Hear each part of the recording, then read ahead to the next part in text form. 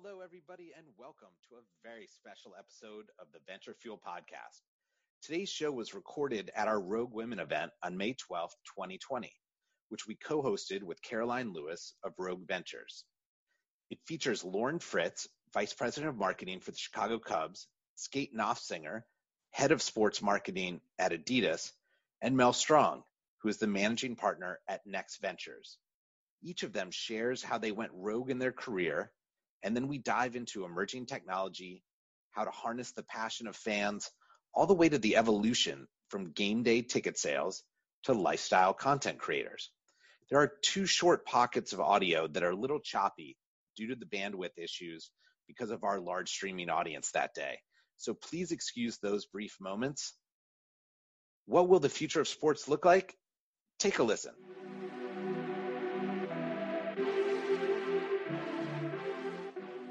Hi, I'm Fred Schonenberg, CEO of Venture Fuel.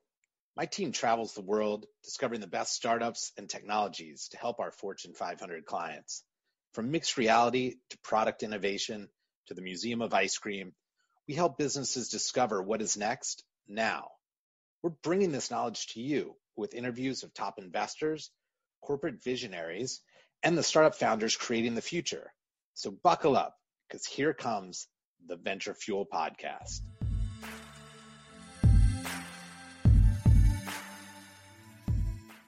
So the hardest thing about this panel will be to keep it on track with time, because I could talk to the three of you for hundreds of hours on this subject. Mel, why don't we start with you? And everyone can see their background, but if you could touch on who you are a little bit. But really what I'd like you to focus on is, maybe a moment in your career, a pivotal moment where you decided to go rogue that has led you to where you are. And then Lauren and Skate, I'd like that from each of you, and then we'll dive into the future of sports. Okay, yeah, great. Thanks for having me. I thought you might ask this question, Fred, and honestly, one of the moments where going rogue was really good for me personally and professionally was attending this event last year. I would say the other moment recently was probably in 2016. I had spent most of my career in sports. I worked as a journalist and writer and editor, and then I was at Nike for almost 20 years. And started to get really sort of frustrated with how slowly things were moving in our sport and in the sports industry in general. And so really started to look outside a little bit of the very comfortable space of being in the corporate world. I loved the brand, loved the people I got to work with, but things weren't moving fast enough for me. And so two moments that really, I think, accelerated my next chapter, joining a VC, which is highly risky, I guess, although I've loved every second of it. One was honestly 2016 and everything that was happening in the world politically and socially. And feeling like I wanted to contribute in a different way. And then second was attending this event a year ago.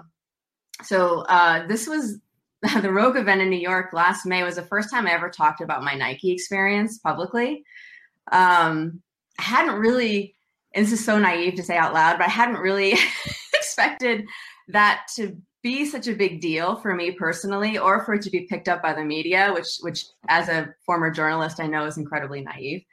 But it was such a good turning point for me of being really authentic about my story as an athlete, and then a leader in the sports industry, and the pros and cons of that experience. And it initiated a whole next chapter for me. And I'm super grateful, honestly, for this community. As Fred said at the very beginning, like, it is quite supportive, and I've benefited a ton from that. So my rogue moment was this event, Rogue Women, a year ago. That's awesome. And Skate, I'll turn it over to you, because looking at your background has been really interesting. You've hit so many different parts of sport, soccer in particular. Now as head of sports marketing at Adidas. Can you take us through maybe a rogue moment that you had, and how people can kind of learn from that? Yeah, I think, you kind of already said it, but my entire career path has been rogue. It's been far from traditional, but, there's that for me, the key takeaway with it is, while some may view it as rogue, I view it as I created my own path and I jumped with purpose, and I've always let purpose drive me. So I've seen, all aspects of sport. I coached at Stanford. I was lucky enough to, play professionally alongside the Mia Hamm, Abby Wambach, Steffi Jones, and some of those icons. And then I broke my neck, and that was 2006, and I was coaching, and it made me really take a step back and think about what is my own purpose in life beyond just being, the identity of an athlete. I ended up dabbling in the Silicon Valley startup life, went back to business school, and then found myself in Southern Africa, where former WNBA player Ruth Riley, another friend of mine, Catherine Wald, we created an organization, that leveraged art, music, and sport, to create locally sustainable economic development opportunities in areas of high unemployment and extremely high HIV rates. And the whole idea behind it was you give people a sense of purpose, your decisions start to change. The idea was to help, from a funding perspective there of how can you create something that regardless of market flux is still going to survive. And so for me, that's when I really started thinking about like purpose, and I have to believe in the work that I'm doing. But it's, then I ended up coming back, and started something called the ECNL, which is Elite Clubs National League. It went from my dining room table in 20 clubs around the country to the elite female soccer youth platform in the U.S. with like over 13,000 girls. It's like over 90% now are going on and receiving college scholarships to play soccer. And while there, I got my brand education at Nike, and I started, enjoying storytelling and seeing that side of it. I'd say one of the most rogue moments, if you disregard just dropping out of business school and going to Southern Africa, I got this phone call about an MLS franchise popping up in Atlanta. And I was, calling, mentors, trusted resources. And the more I dug into this opportunity, the more excited I got. And then this one guy told me, Skate, if you go to Atlanta and work in sports, that's career suicide. Like, all right, sweet, I'm going. But I did it with purpose. And I did it with the thought of, I wasn't there to sell jerseys. I wasn't there to sell tickets. I was there to create a culture and create a community. And a byproduct of that would be selling jerseys, or a metric of success would be selling jerseys. It would be selling tickets. Yes, I was hired to do all those things, of launching the franchise, of opening a incredible stadium in Mercedes-Benz Stadium. But to me, it was, it was building culture, and a culture that people wanted to be a part of. They knew how they could be a part of, and it was there to unify a city.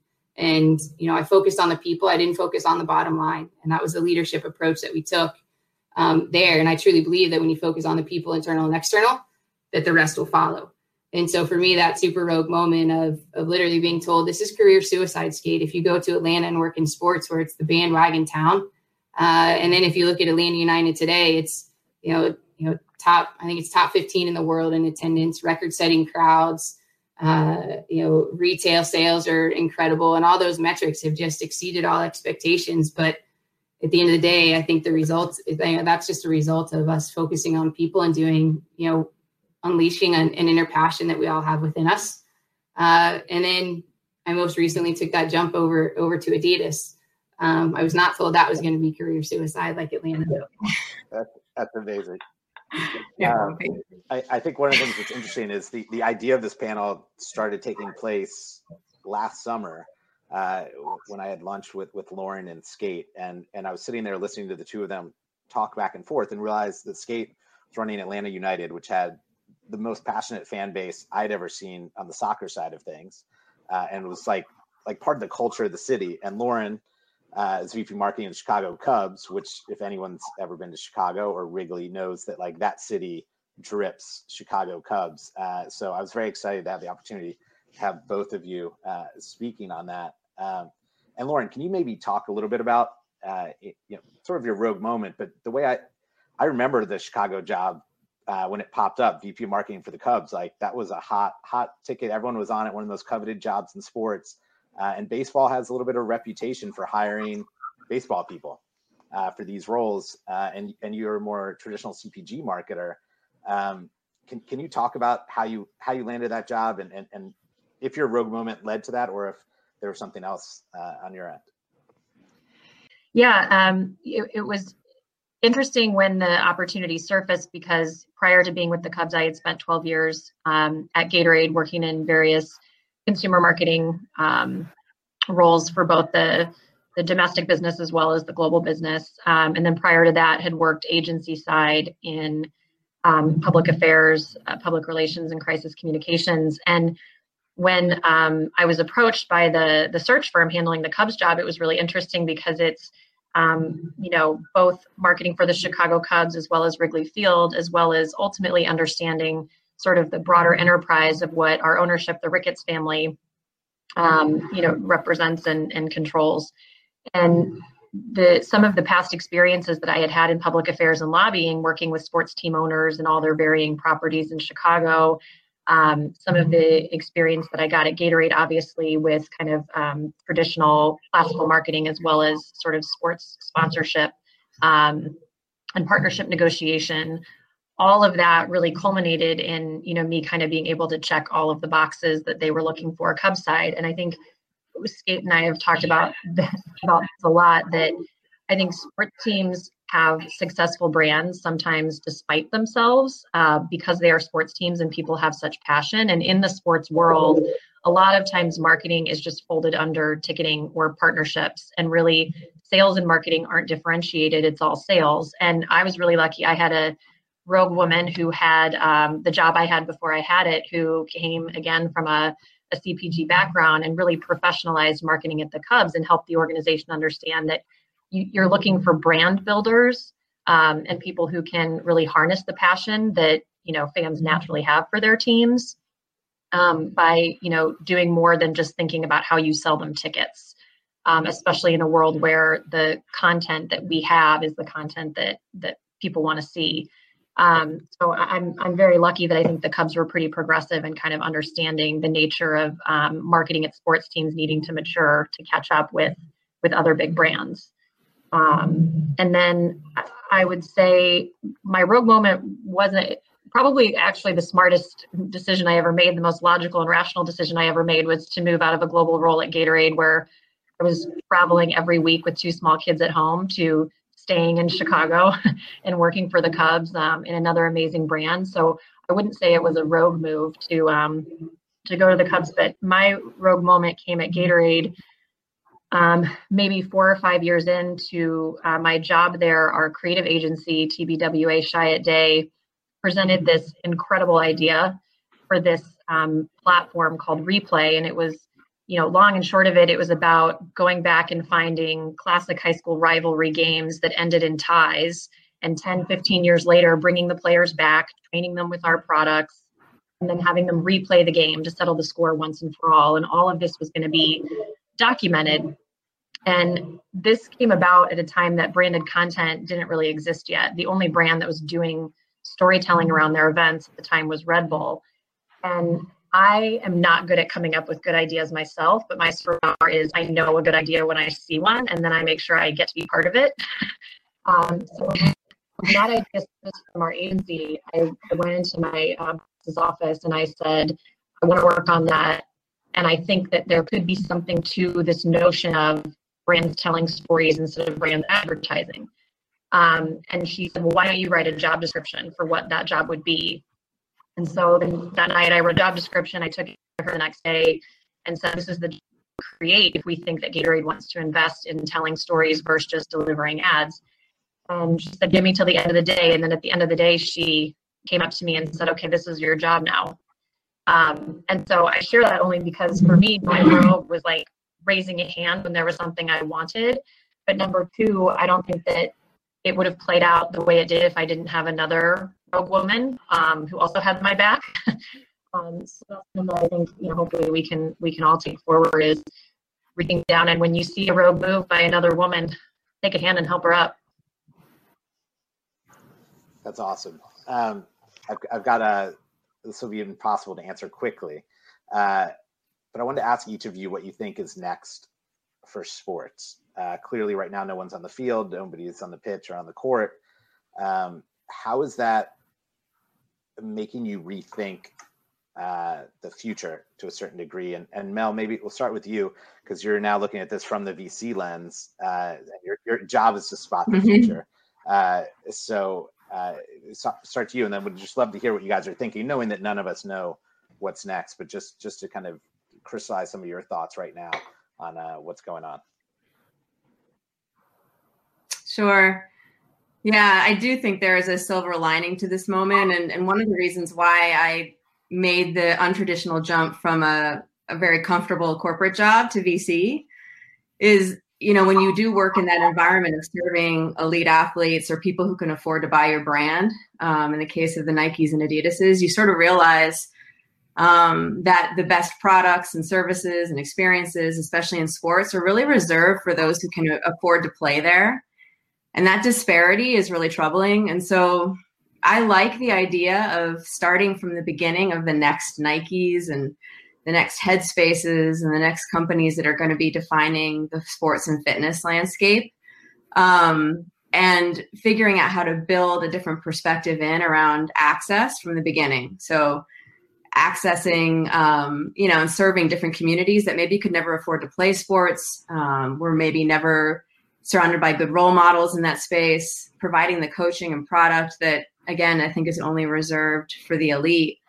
And I was reading yesterday about what's happening with youth sports right now. So many kids who are not going to be able to participate in sports for all kinds of reasons outside of the obvious dangers of being in public groups together. But I am also really optimistic about all the sales of fitness products, whether that's just gear so people can play at home and in their backyards, or online coaching tools and fitness programs, things that don't necessarily need to be expensive, but can provide sports at a time when I think people are reevaluating their values and how important health and wellness should be. So it's a really interesting time to be a VC, but I actually think we will come out collectively as a culture a little bit more focused on why it's important that everyone have access to sports. Awesome. It makes sense. Skate, what is your thinking? I know when we talked beforehand, we were talking about cardboard fans and digital screens. And I mean, where's your head on all this, knowing that you've got a couple different vantage points? Right. Well, it's interesting. So throughout the COVID side of things, right before COVID started, I was still on, like Fritzy and I were both on, the professional side of things, the professional club side of things, and looking at it from that lens and trying to predict the future of sport from that side. And where's ticketing going? What is, broadcast and content going to look like?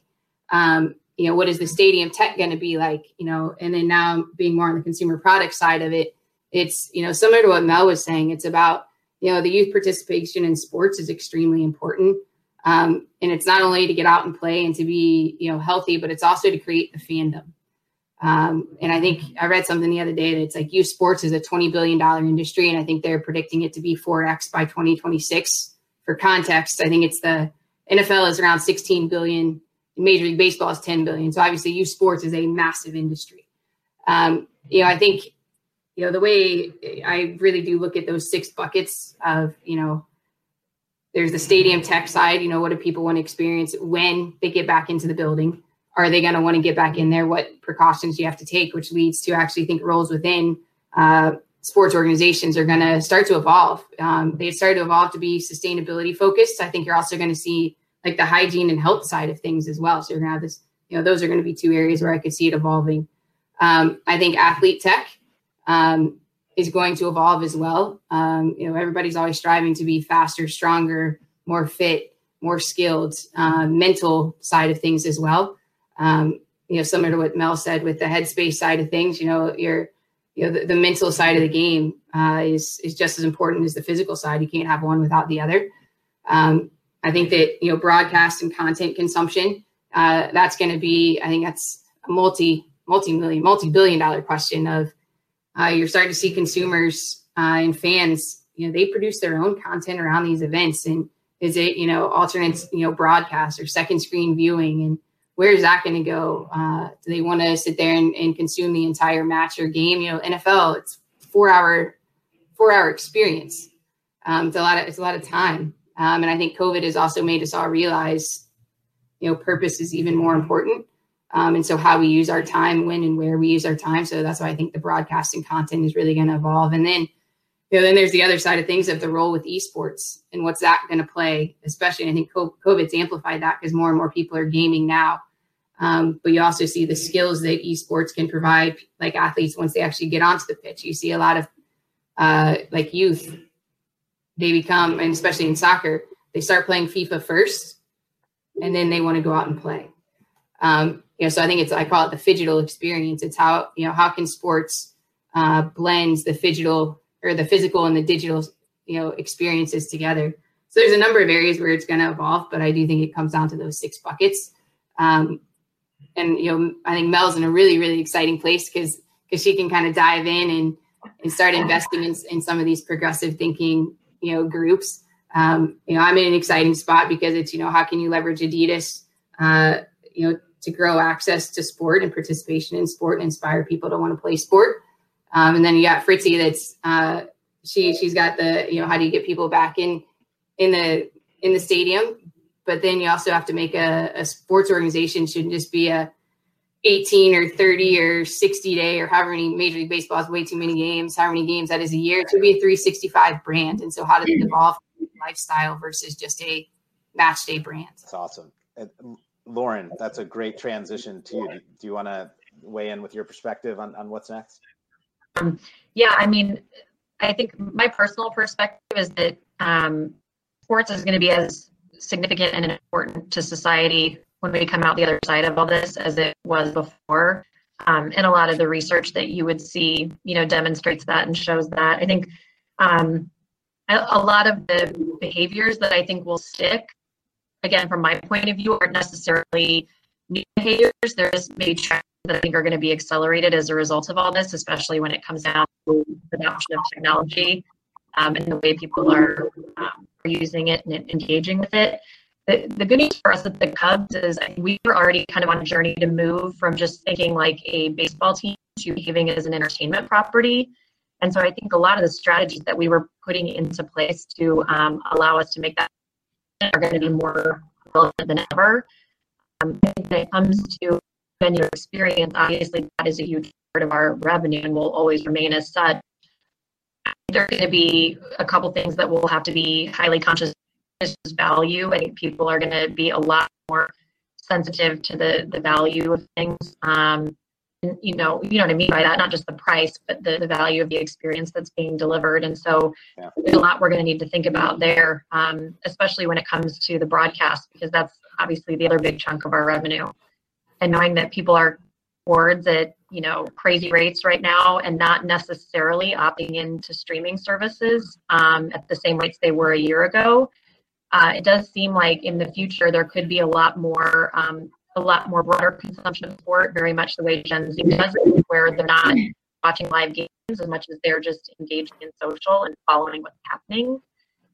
So I think it'll be really interesting to, not just kind of reimagine what the in-venue experience needs to be for people to feel safe, also kind of reimagining how does someone engage with your game and your product, knowing that some of these new habits are going to stick. That's awesome. Yeah. And I think I was asked the question about, what's next with sports on our end. And I just look at the Jordan documentary right now, The Last Dance, like the viewership numbers that's playing. And there's not a second of that's live or that people don't know about.